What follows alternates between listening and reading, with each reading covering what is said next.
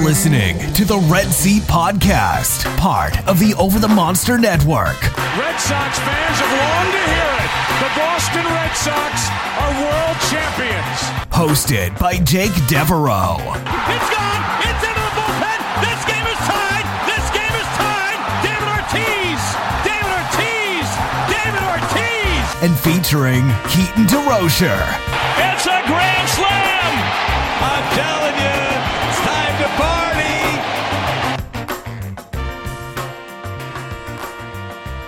Welcome back to the Red Seat Podcast, episode number 164. Today, it'll be myself, Keaton, on the pod with Matt joining. We've got some updates on where we're at between the players and the the league and the Players Association for possibly getting some kind of baseball play this season. Players, I think right after Matt and Jake recorded their podcast last week, the players... About 25 minutes after we've finished. Pretty darn close. Put out their proposal, so we haven't really had a chance to dissect that yet, so we'll talk about that. Where things stand right now, such like a week later, now that we've had some time to digest and people have got some sources and whatnot, and talk about where our confidence lies, and then things are at least still moving forward with the league. We have Major League Baseball Draft coming up this week. Round 1 on Wednesday, 2 through 5 on Thursday, all televised on ESPN, which is actually kind of nice. And so we have a little bit of new stuff, future things to look forward. So we'll talk about some potential targets that we would like to see the Red Sox go for at pick 17. And then wrap it up with some listener questions. But first, let's just get all the housekeeping stuff out of the way. You can follow Over the Monster on Twitter at Over the Monster. You can follow myself at The Spoken Keats. Matt pretty much takes care of the Over the Monster stuff, so that's the best place to reach him. Check out all of our great content, and then even maybe check out Jake at DevJake on Twitter. If you want. We won't hold you to that. No, that part's not mandatory. And then Matt, just a quick update on you, man. How you doing? It's been a while since we talked, been a few weeks. Yeah, doing basically the exact same. The only difference is my hair is a little bit longer. Yeah, pretty much the same here. Recording from Minnesota, I needed to change the scenery, something other than my apartment. So I'm now in Minnesota. So that's fun. Does sound nice. Alrighty, so I guess the highlights from the proposal that the players put out right after you guys recorded. The biggest is that this had a 114 game season with prorated salaries, and high risk players could opt out if they so choose without pay. There was deferments on salary if the playoffs were canceled. This seemed like a relatively reasonable starting point. Obviously, there's some things in there that the league wouldn't necessarily agree to. The length of games seemed pretty long, and honestly, a little bit ambitious from the player side too, because I think that 114 games was over the course of like 121 days, something like that. So there were double headers. There were double headers scheduled in there. I don't remember the exact layout, or I don't know how specific the reports got with it, but yeah, it was pretty condensed. Certainly aggressive. I was surprised to see deferments, even though there was, conditional deferments. I was surprised to see that they were in there at a couple different places, essentially with players opting out. That's not necessarily a deferment, but kind of is for the league. And then if playoffs were canceled, so there's some things in there that players obviously were conceding to and then wanted to be aggressive on. Since they'd already agreed to prorated salaries, it makes sense that they wanted to get the most possible games in. And the response was the owners didn't even make a counter. This was pretty surprising to me because this seemed very reasonable and seemed like the players were actually starting to kind of make some concessions to get something accomplished. And the league basically just had no response to it. When this came out, I don't remember exactly which day, but essentially there was enough time to read it through once, kind of get the point. And then by the time people were heading back to Twitter to put their thoughts on it, I think it was John Heyman already had a source from an owner that said it was a non-starter and there nothing to it was going to be agreed to, which is not really what you want to see. But for the majority of the responses that we saw on Twitter from national folks and local folks, it seemed like this was something that may have been going in the right direction. So I'm just surprised to see the owners just so wholeheartedly reject it and not even propose their own counter to it or use it as a place to start negotiations.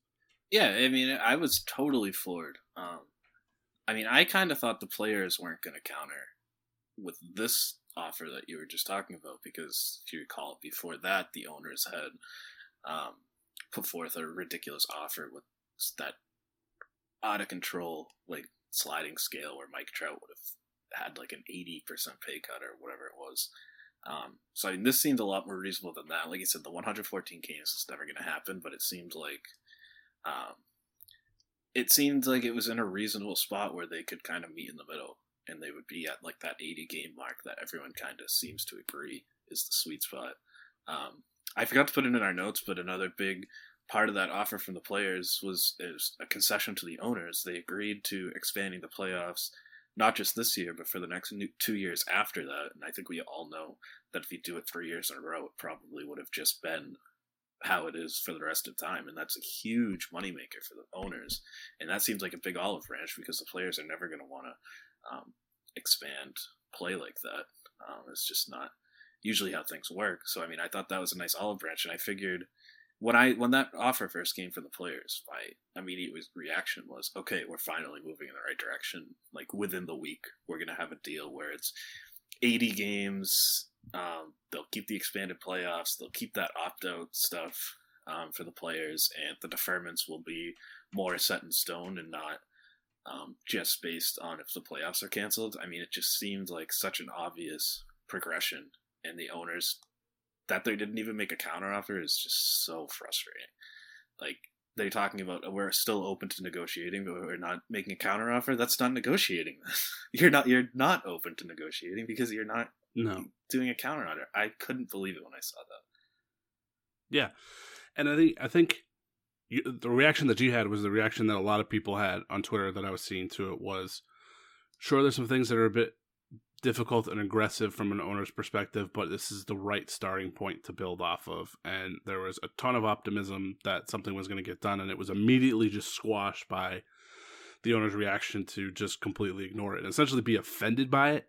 And I think there was even, I can't remember who had it now, it was probably Heyman, but had somebody saying essentially as a counter to it that we're going to threaten to play like 30 or 40 games instead. Yeah, that was passing. Yeah, that's just so absurd to me. Like, all right, so initially when they were talking about doing this, it was playing 80 games.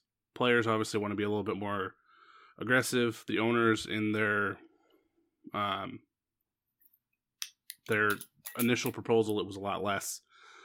But like you said, like that 80 game sweet spot seemed like that was probably where it was going to be settled.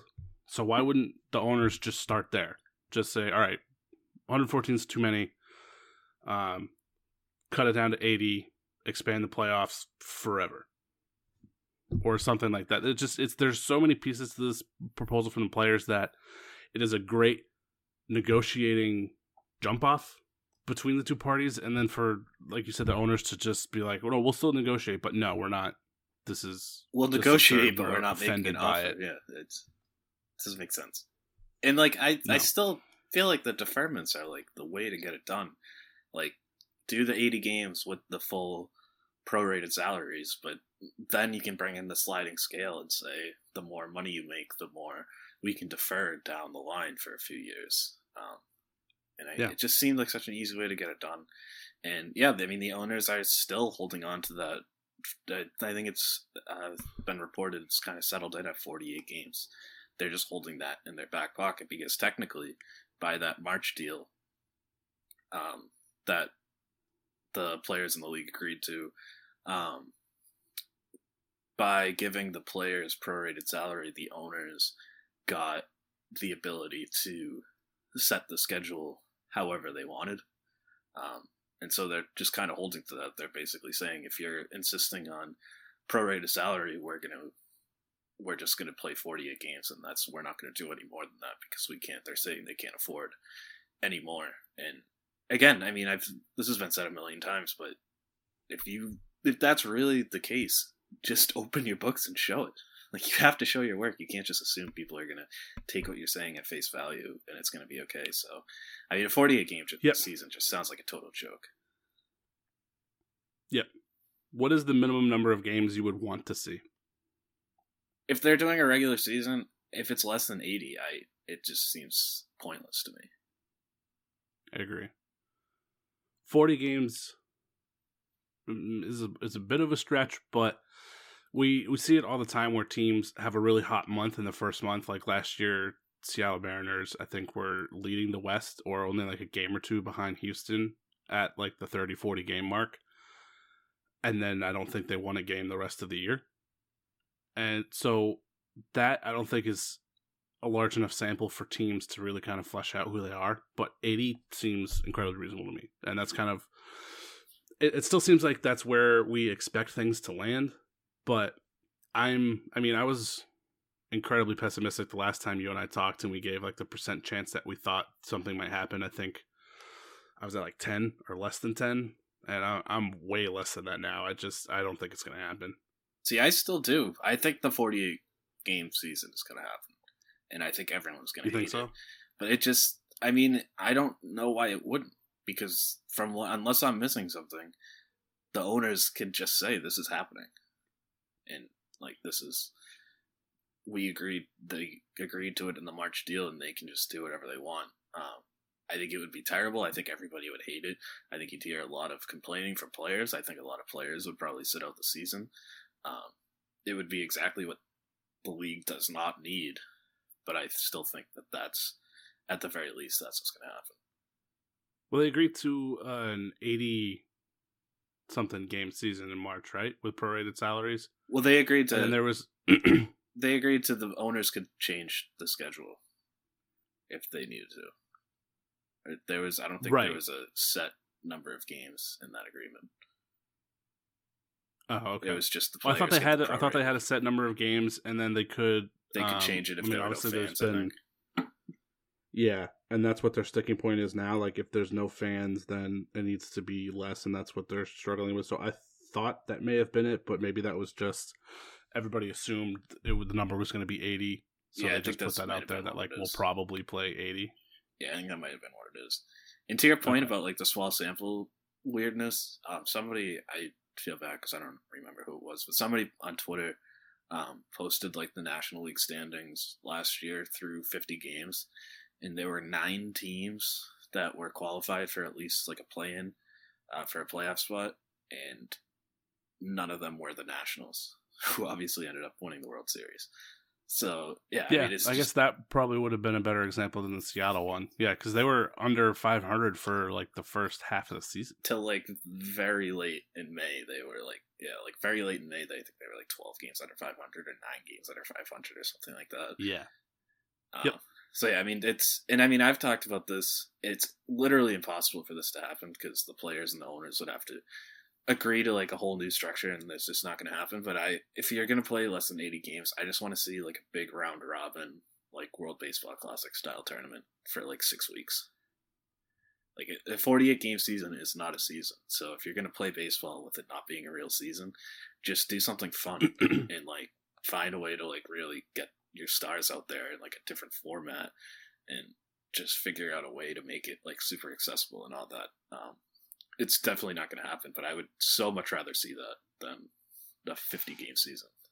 I would be way more excited for that type of format than the 40-game, kind of like the same way. But if they did it like almost like World Cup style, where they had group play and all that, and just grouped, like the Red Sox could be paired with San Francisco and Texas and Minnesota. Yeah, just do it all in Arizona or something, so you don't have to worry about the travel, and you can just have them all there. And they would just get, there would definitely be some weirdness where, like, the Royals would, like, make it to, like, the round of 16 or whatever. I mean, that would be so much fun. That would be fun. That would be a lot of fun. I'd be totally into that. Especially mixing up, like, the group play not being teams from your division. Like, that would actually be kind of fun. Teams that you never see before. For a year. Or you never see, frequently. Yeah, for sure. But again, I mean, they would have to agree to like every little part of it, and they can't agree on anything right now. So there's just no way they'd be able to make up an entirely new format that we've never seen before. Yeah. Yeah, it seems pretty late for some of that stuff to come up. Well, I guess let's have a heat check again. What's your confidence on a scale of 1 to 10? Do you think something's going to get done? Something getting done includes the owners just saying we're having a 50-game season. I'm at like a 7 still.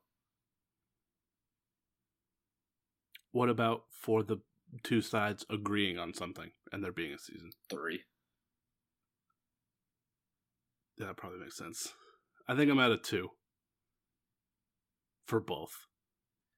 I think the worst part of this is like this is gonna be a month coming up essentially in a year, and it's so frustrating because there's a very real possibility that we don't have a season this year, have a season next year, and then have another lost season and only play 1 year of baseball in a 3-year span. That's why I think something's going to happen, and it's not good reasoning. It's not sound reasoning. It's just I can't imagine that happening. Like it'd be an absolute disaster. Baseball is certainly capable of shooting themselves in the foot that poorly. Yeah, but I can't. They can't be that stupid. They just can't. I don't know. So I guess along the same lines of that heat check, our first listener question from Scott Nadell, who says over under 80 games to be played. I mean, I'm taking a pretty good mark. If I'm getting that at like a casino, I'm taking the under and I'm putting a whole lot of money on that under. So I feel like it's the two most reasonable, or the two most likely options are the 50-game season or no season. Yeah, we're kind of running out of time to fit that many games into a year now without a lot of just like going deep into the winter, which wouldn't make any sense even if they were all congregated in one place. And that's one thing. The season happen. That's one thing. I mean, I think it's pretty obvious that both of us are firmly on the player side of this, but I will give the owners some credit here, and I will agree with them a little bit that you can't play too deep into the season.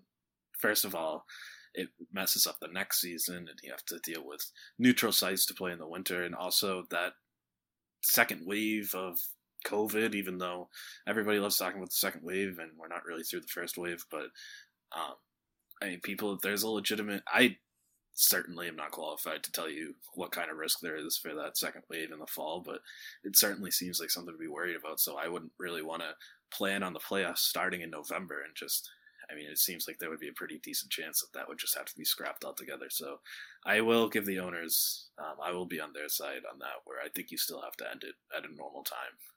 I would try it, honestly, end it even a little bit earlier, but at this point, I don't know how possible that would be. Yeah. So I think I'm with you on that. I think I'd take the under on 80. But I'd still like to see about that number played. Yeah, for sure. All right, well, enough of that sad stuff. So I have plenty of time to talk about that later. But we have a draft coming up this week. So Major League Baseball draft will be like televised, I think, on like 4 different channels this year, which has actually got us some nice exposure. It'll be really interesting to see it televised just in this short format because it's pretty similar to like the NFL draft.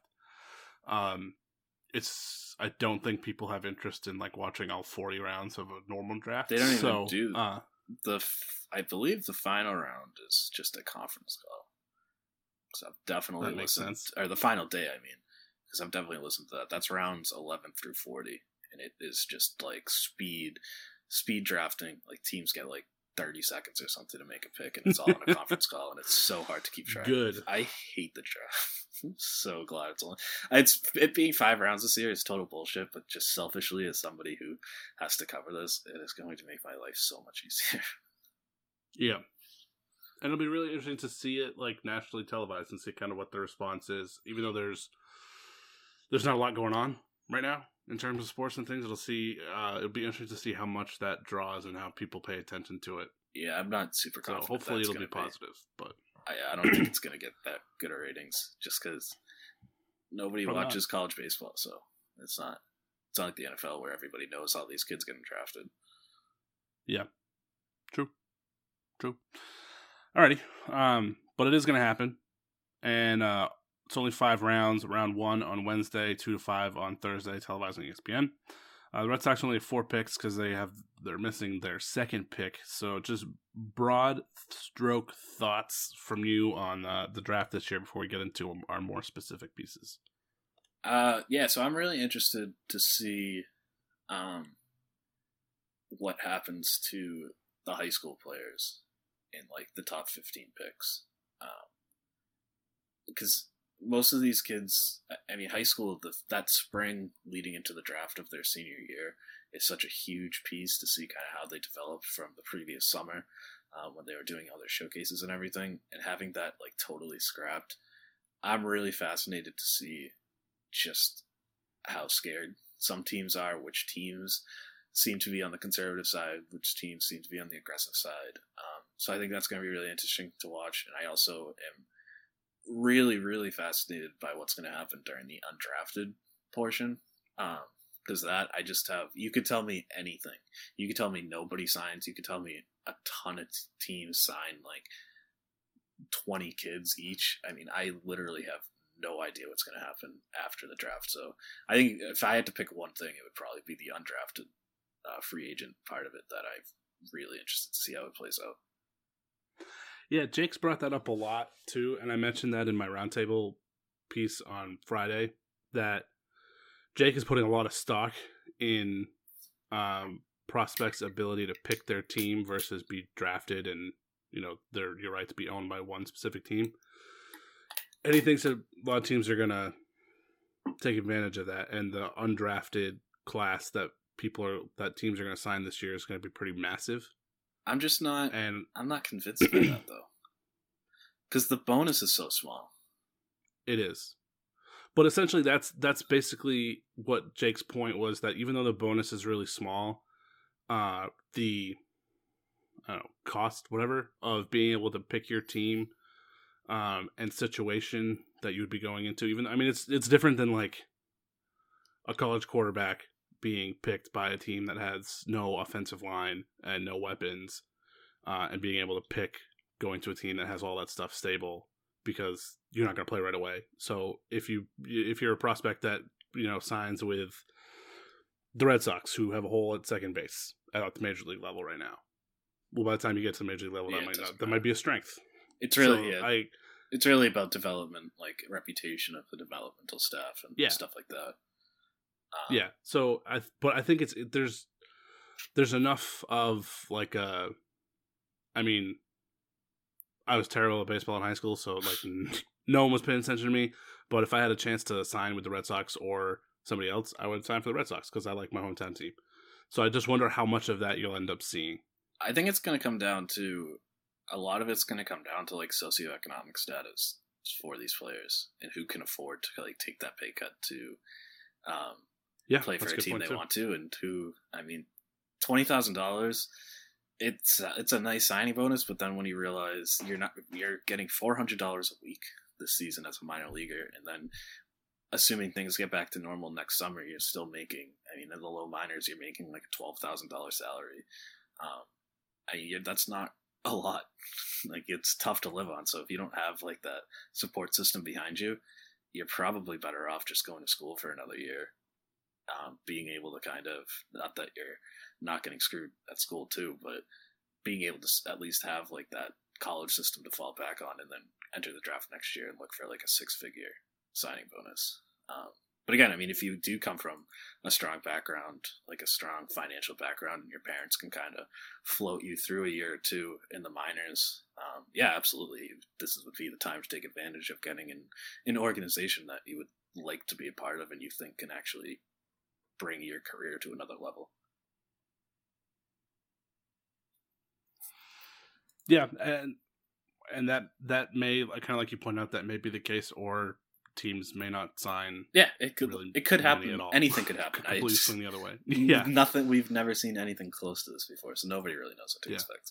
So I think I'm with you. I think that's the piece that's the most interesting to me, is just the post draft undrafted I'm even interested section, just seeing how that plays out. I'm even interested just seeing how quickly it plays out. Like, is this going to be a thing where, like, on Friday, there's going to be a bunch of deals, or are these going to be, like, sprinkling through for, like, the next 3 months? Professionally, I would like to know this, because I don't want to have to be dealing with this for, like, 3 months. Let's just get it all over with quickly. Fair. All right, well, the Red Sox have their first pick at number 17 in the first round. Best pick in a while. And you and I put together I guess their first pick in the first... Outside the top. something? Yeah. No, I meant like their best pick in, or their highest pick since the Groom year, which was, 2016? Yep. That was number 12. Yeah. I remember that. Oh, because I wrote about that on the previous roundtable. There you go. Yeah. So we put together a list of targets, top 5 targets we'd like to see the Red Sox take a peek at that pick, and we'll alternate. We'll start with 5 and work our way up to number 1. Why don't you start with your number 5 target? So number 5, I had Nick Lofton. The sense has seemed to be leading up to this draft that the Red Sox are going to be really aggressive with this top pick and kind of worry about the bonus stuff later. Their bonus pool is pretty small this year without having the second pick. But it seems like the last few days that's kind of slowed down at least a little bit. And I would like to see them go with a high upside player. I think I wrote about this in the roundtable this past Friday, that I think the Red Sox weakness, they don't have a great farm system, but I think that's because of the top end talent. I think they have a lot of like pretty solid talent.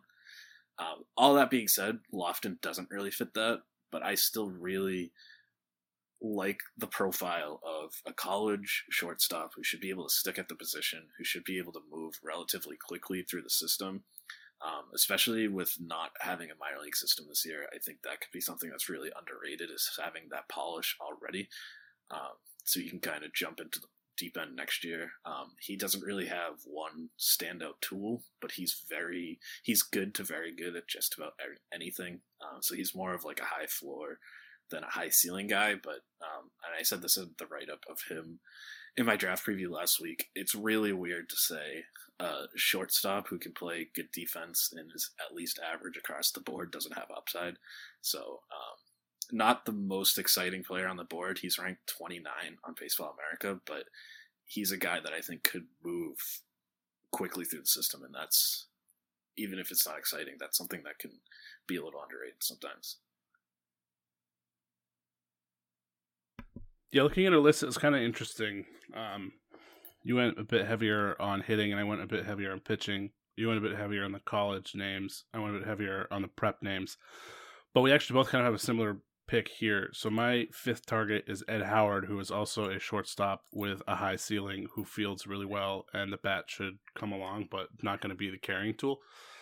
He's not like a super sexy, aggressive prospect that really kind of has, outside of fielding, like a carrying tool that would make you excited about him in terms of fantasy or anything like that. But opportunity to become a really solid major league regular up the middle, it's a pretty nice piece to have. And I think that even though he is 18 years old, just his ability to field gives him a pretty high ceiling. The baseball, Major League Baseball pipeline, MLB pipeline. There we go. That's what I was trying to say. Good Lord. Doesn't have really poor grades on his hitting, but just notes that it's far ahead of the power. He obviously has time to grow into it, but with his ability to field really well, like he could be like a Andrelton Simmons 2.0 kind of guy, where he'll hit for average, probably won't have a whole lot of counting stats, but he'll play really good defense and just kind of be like a solid major league player on your franchise, up the middle. Not super sexy, obviously not a position that the Red Sox are hurting for now, but certainly has time to grow into it. And that just kind of caught my eye. I saw Pipeline has him ranked number 16 or 15, which is obviously the rank is a couple spots ahead of the pick, but a few of the mock drafts that I was looking at to kind of gauge what players would be around for this exercise, none of them had him going ahead of 17, which I thought was kind of interesting. So that might be a chance if they're looking for a bat to kind of get a developmental project with a really high floor. So I thought that was interesting. Yeah, I had Howard at number 5, and I changed it at the last second to Loftman. I do like Howard. He kind of reminds me of Jose Iglesias when Iglesias was coming up. And Iglesias, that's a good one too. For as much as Iglesias might not really hit all that well, he's a pretty consistent 2 to 3 win player every year. And that doesn't sound great, but that's a really nice piece to kind of have as a foundation in the middle of your infield. So I do like Howard. Every team's got to have a guy like that. Yes. All right, who is your number 4? So number 4, I went with Jared Kelly.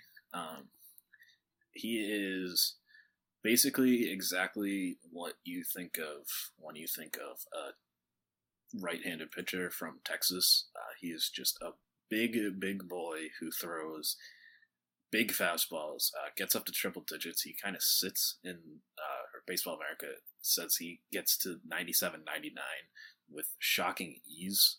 He has really clean mechanics for a high school kid who is throwing this quickly, which there's always going to be injury risk with a high velocity prep arm, only 18 years old, but just with his mechanics, it eases that concern at least a little bit. He also has a really outstanding changeup. He's missing the breaking ball right now. It's still kind of a work in progress, but I've seen the Red Sox the one thing that I will give them credit for on the pitching development side is they have added cutters, very good cutters to a lot of pitchers. So I think if you can give him like a cutter that's like 89, 90 miles an hour to go with a really good changeup and a big time fastball, that's a really exciting player. I don't think this is going to happen. For one thing, Kelly could go pretty much anywhere. I've seen him as high as like just outside the top 10 or just inside the top 10. I've seen things him going as low as the Orioles' second pick. The Orioles might go under slot with the second overall pick and then try and grab someone like Kelly and tell them that they're going to give him a big bonus at number 30, kind of what the Astros did.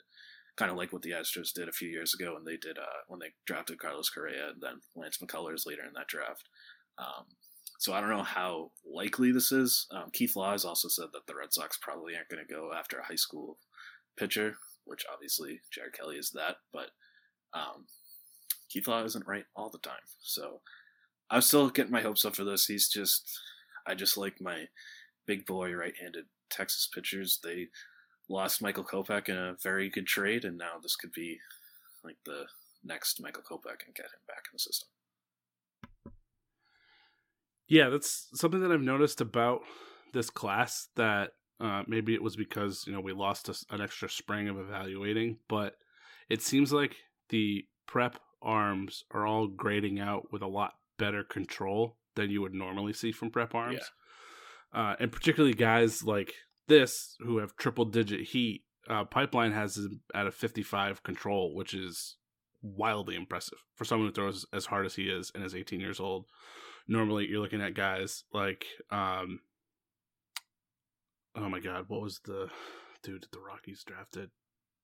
Can't remember, Pines? But he threw, yeah, that's the one, Riley Pines, yeah. Where he's got like a 30 control, but can consistently throw 103, 104, something like that. Or Yadier Alvarez for the Dodgers, similar situation. That's really why he hasn't made it to the Dodgers yet, is because needs to work significantly on his control still all these years after being drafted. But most of the prep arms here, or at least first round prep arms, all have like 50, 55 control, which is a lot better than I would expect from a lot of these kids. So I don't know if that is, this class really is that refined from the prep side, or if it's something that scouts and evaluators would have preferred to have a little bit of extra time to evaluate some of these guys. But I thought that was just an interesting observation, and I've talked about a lot right now, but I'll hit on it again with my guys too about their control. But these are the kind of guys that I was looking at, like prep arms that had at least a carrying pitch and really good control. And Kelly is incredibly interesting, and I'm surprised because I was looking at, I know you did an article about like where a bunch of different mock drafts had the Red Sox taking, and so I was looking at those as well, prepping for this, and that was something that I noticed too, and that was actually kind of why I left him off my list, was there didn't seem to be much consensus about him, so I was wondering how accurate this scouting really was. Yeah, it's sort of all over the place. My understanding is, I mean, the last Baseball America mock has him, like I was saying, at 30 to the Orioles, so I think that's where a lot of the uncertainty is kind of coming from with him. I think scouts agree that he is very good and he's better than like the 30th pick, but just the fact that the Orioles might be looming and might be telling him like, hey, we'll give you a big bonus at 30 if you kind of hold out there. So I think that might be scaring some teams off and sort of confusing some of the mock draft people. This is also the hardest. I mean, every draft is hard to mock. This is the hardest draft that any of these guys have ever had to do a mock for, just because nobody really knows what's going on. Yeah. It is going to be interesting to see. But I thought that was an interesting pick, and that was someone that I had thought about for my list. But it will be interesting to see where he ends up going. My number 4 was college arm. After I just talked about how much I was looking at prep arms, I went with Cole Wilcox, who also actually doesn't have that great of grades on his control. Pipeline has him at a 45. But I really like his fastball slider combination a lot, which really good fastball slider combo and lacking control usually means they're going to the bullpen. But he's 6'5", 232, so he is just built. And I think that kind of frame, he'll be able to last as a starter. And the reason why I was looking at starters, or just pitchers in general more than hitters, is I think that just the Red Sox farm system just doesn't have any. And this seemed like an interesting draft to be aggressive, to try and get, like, kind of like you said, like a replacing Michael Kopech, kind of like just like a top stud pitching prospect. And so I'd like to see them be aggressive and kind of go that route. Although it's always a crapshoot, might not. So Red Sox are also known for not doing very well with their pitching prospects. Yep. Yeah. And actually, the last 2 times I had draft picks, I believe. Oh, well, no, because Benintendi was like 6th. Yeah, he's 7th. But Trey Ball at 7 was a flop. And Groom so far has been unimpressive for where he was touted to go in his skill set initially when he was drafted. So chances are high they'll probably make that mistake again. But I would like to just kind of see them throw caution to the wind and go for it. And really what drew me to Wilcox was just his frame. This 20-year-old, 6'5", 232, he's built like a house. And that's kind of a nice, solid frame for a projectable pitcher. So even though with the lack of control, I just like how he's built and his fastball slider combination. Yeah, I like Wilcox. Like you said, the control kind of scared me off putting him in my top 5, but he's one of those guys that really kind of got the short end of the stick with the college season getting canceled so quickly, because he was showing better control very early in the season, but it was sort of like too small of a sample for the scouts to really buy totally into it. But he's a guy that could have sort of rocketed up these boards if he showed that over a full season. So he could be a potential steal for somebody. And like you said, I mean, worst case scenario, you have this big, giant righty who throws a big fastball with a big sweeping slider. And if you have to put him out of the bullpen, sort of like a Tanner Houck situation, that's not the worst outcome in the world. So yeah, I definitely do like Wilcox. See, number 3, I went with college hitter. This is kind of my sort of pie in the sky pick, Garrett Mitchell from UCLA. He's sort of been all over the place in mock drafts that I've seen. I've seen him as high as like number 6 to Seattle, and I've seen him as low as like in the 20s. I think he's probably going to be off the board by the time the Red Sox come up, but he is just a crazy athlete.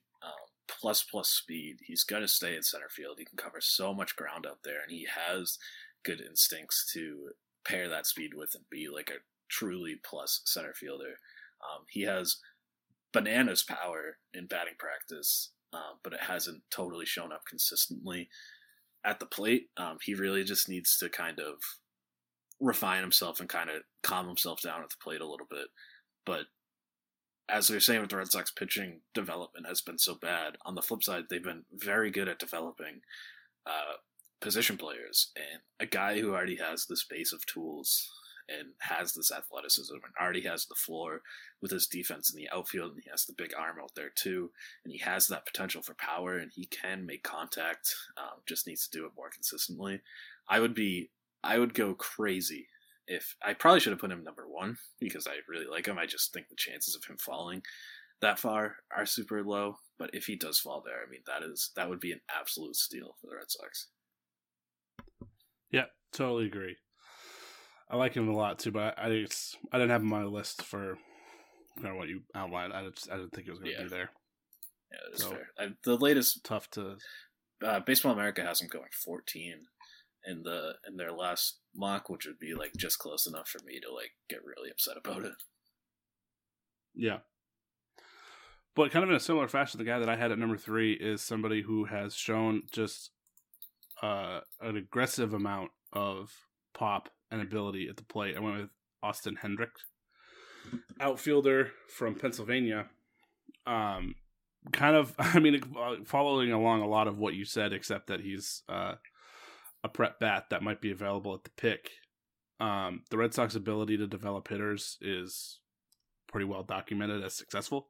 So there is definitely some concern that he gets overly aggressive and there's too much swing and miss in his game, a la Javi Baez.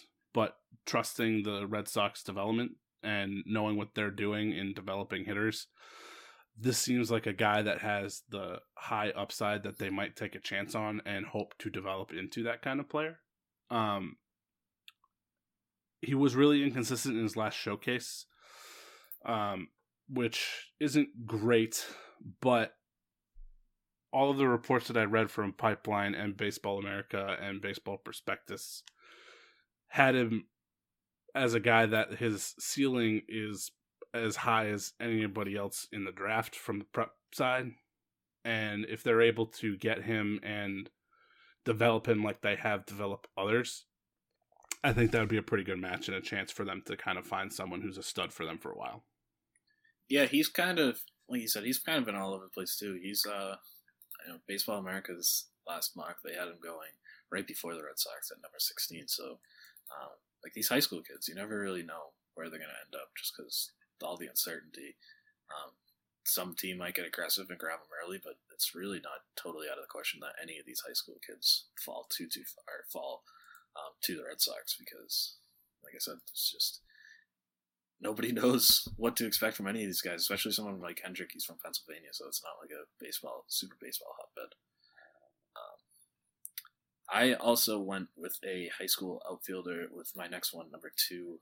I had Pete Crow Armstrong. If I were to bet on the Red Sox making any one pick, he would be my bet. They've been connected to him basically since the start of draft coverage. He just seems like a Red Sox kind of player. He's not super big, 6 feet, 175, but he has an extremely sweet swing from the left side. He reminds me a lot of Benintendi. Certainly not as polished as Benintendi was when he was drafted, but he has sort of the same kind of profile with that really sweet swing. Solid enough power, but it's really the hit tool that is going to carry him at the plate. He's gap-to-back gap guy, makes a lot of contact and hits it on the line a lot, just makes a lot of really strong contact. He's also better defensively than Benintendi is profiled to be. Armstrong should be able to stick in center field pretty easily. So he sort of doesn't have the huge ceiling, but I am a sucker for hit tool based prospects, and he just seems to be right up the Red Sox alley. Yeah, that's a pretty solid one. I probably should have had him in the top 5, but they were my preferences and not who I thought the Red Sox were going to hit, sure. So I kind of went in a different direction. But I agree with everything you said. And Red Sox have an affinity for those sweet left-handed swinging outfielders, so that's a perfect fit. My number 2 was Mick Abel, who, now that I don't have the list in front of me, somebody had actually might have been Pipeline, had the Red Sox taking him at 17. I don't remember which one it was. But Baseball America did. I know that. A few of them, a few of the mocks have had him though. He's a prep pitcher, 6'5", 190. That frame really interests me. But then kind of looking at how he graded out with, and particularly like tall prep pitchers like that generally don't have great control, but a lot of places had him with a 55, which was incredibly impressive. And so a tall prep guy with a really great frame and mechanics, and average or better grades on pretty much every single pitch that he had, and a 55 in his control is incredibly enticing and like the perfect framework to build a prospect around and kind of make him into like the top pitching prospect in your system kind of thing. So I know that you're about to talk about him as well. And really the only reason that I didn't have him number 1 was because I thought at 190 he's a little skinny. But then again, he's also 18. So plenty of time to grow into that. Yeah, Baseball America has him at 198 for whatever that's worth. I don't know what the extra 8 pounds. How much that would sway you, but just is that with a glove and cleats? Yeah, true. But yeah, I have Abel as my number 1. I've absolutely fallen in love with him, and it seems semi-realistic that he could be there. I think most evaluators agree that he is better than the 17th best prospect in this draft, but he didn't pitch at all this spring. Oregon's entire high school season got canceled before it even got started, so that has kind of caused him to move down on some draft boards. If you had asked me 3 days ago, I would have said there's absolutely no way the Red Sox let him get by 17 if he falls to that point. Now the Keith Law statement about them, he said there's no way that they're drafting a high school pitcher. That is scaring me a little bit. I still would hope that they would take him if he's there because of all the reasons you just said. I mean, I really don't have to go through everything. He has everything you want. He has the big fastball. Baseball America said that scouting directors voted his slider as the best breaking ball of any prep pitcher in this entire class. So I mean, a plus fastball and a plus slider with an above average changeup. I mean, that's just a crazy base for a prep pitcher to build off of. And yeah, I mean, if they had a normal high school season, he would be a top 10 pick. And Wood Sox get a chance to take him at 17 and don't, I'm going to be extremely upset because this is like the one good thing about a weird draft like this is you have a chance for like top talents to follow you. And they did it with Jay Groom in that draft. He had some weird stuff going on that made him fall to 12, which was way below where anybody thought he should have ended up grabbing. And I was very happy they grabbed him. Obviously, that hasn't worked out super well, but that's the process that I want to see. And so if they get another chance to do that with Abel, I will be devastated if they don't take him. I've just totally fallen in love with this kid on the mound. Yeah, definitely a guy that I'd like to see the Red Sox get. The only reason that I didn't have him number 1 was because this is a weird draft, so why not get weird? My number 1 was Nick Bitsko, who graduated a year early, which made him eligible at 17 instead of 18. Pretty similar frame, 6'4", bit thicker at 225, but really similar grades. 60 fastball, 60 curveball, 55 again on the control as a young prep arm, which is incredibly enticing for that kind of frame and that skill set. So that's something that I immediately got drawn to. But so it's really only a couple things that put Bitsko above it. Just him being 17 and able to have essentially like an extra year of development with him compared to pretty much everybody else in the draft. But then his frame being a bit thicker and a bit sturdier than Abel, maybe a little bit more interested in Bitsko just for those kind of 2 reasons unrelated to their skill set, but that's just kind of where my mind went. But again, a prep with a 55 control is just, it's really enticing and something that I really like. And I'm even more impressed to see that he's got the 55 as a 17-year-old. So somebody that I would be interested if Abel went before the Red Sox, maybe Bitsko could be a nice little fallback for him. Yeah, Bitsko's an interesting one. He's been all over the place too. I think he's going to be gone early. It seems like he's kind of getting a ton of helium. Baseball America has him at 8 in their latest mock, going to the Padres. Ooh. Yeah, that's high. Yeah, so we'll see. They said, but I mean, they're saying he could go much lower than that too. So I mean, this whole class, there's kind of that trio of the prep righties. I didn't have Bisco on my list, but he's in that group with Abel and Jared Kelly. Those 3 guys are all sort of in the mix in that like 10 to 30 range, where like anything could really happen. It'll be fun to watch play out, and we will be assuming. Well, yeah, I guess I'll actually be on the next one too, I think. So we'll be able to do a draft recap with Jake. I will not, but I will write plenty about it. And to the point where I I won't really want to talk will. about it anymore. Yeah.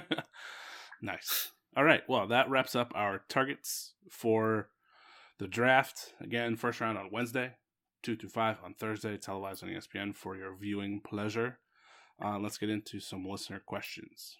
First question comes from Shane Bua, and he wants to know, how about them, is it Lotte Giants? I don't know. I thought it was just Lot. Giants? I think it's just Lot. I don't know. Lotte Giants. Even watching the Korean stuff? Korean League? I haven't. It's on very early. So I haven't been watching it live. I've been seeing highlights and recaps that folks have been posting on Twitter, and that has been very entertaining, but I haven't been following full games. So I haven't really I've watched pretty much every game they put on. I record them every night, and then when I'm doing like my morning work stuff, I have it on the background on mute.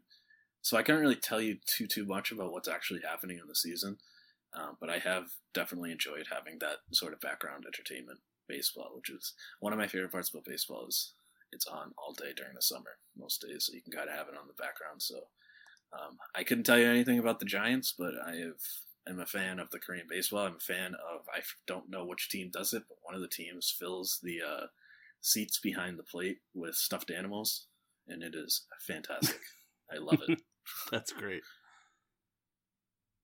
Yeah, that's awesome. That's one thing that I really missed.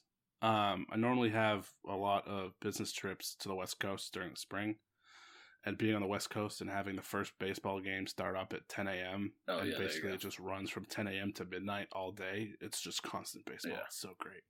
Really miss that. All right, well, next question from Arya Geffen. I hope I didn't butcher that. Sorry, Arya. Is there part of you that doesn't want baseball to be played this year? What would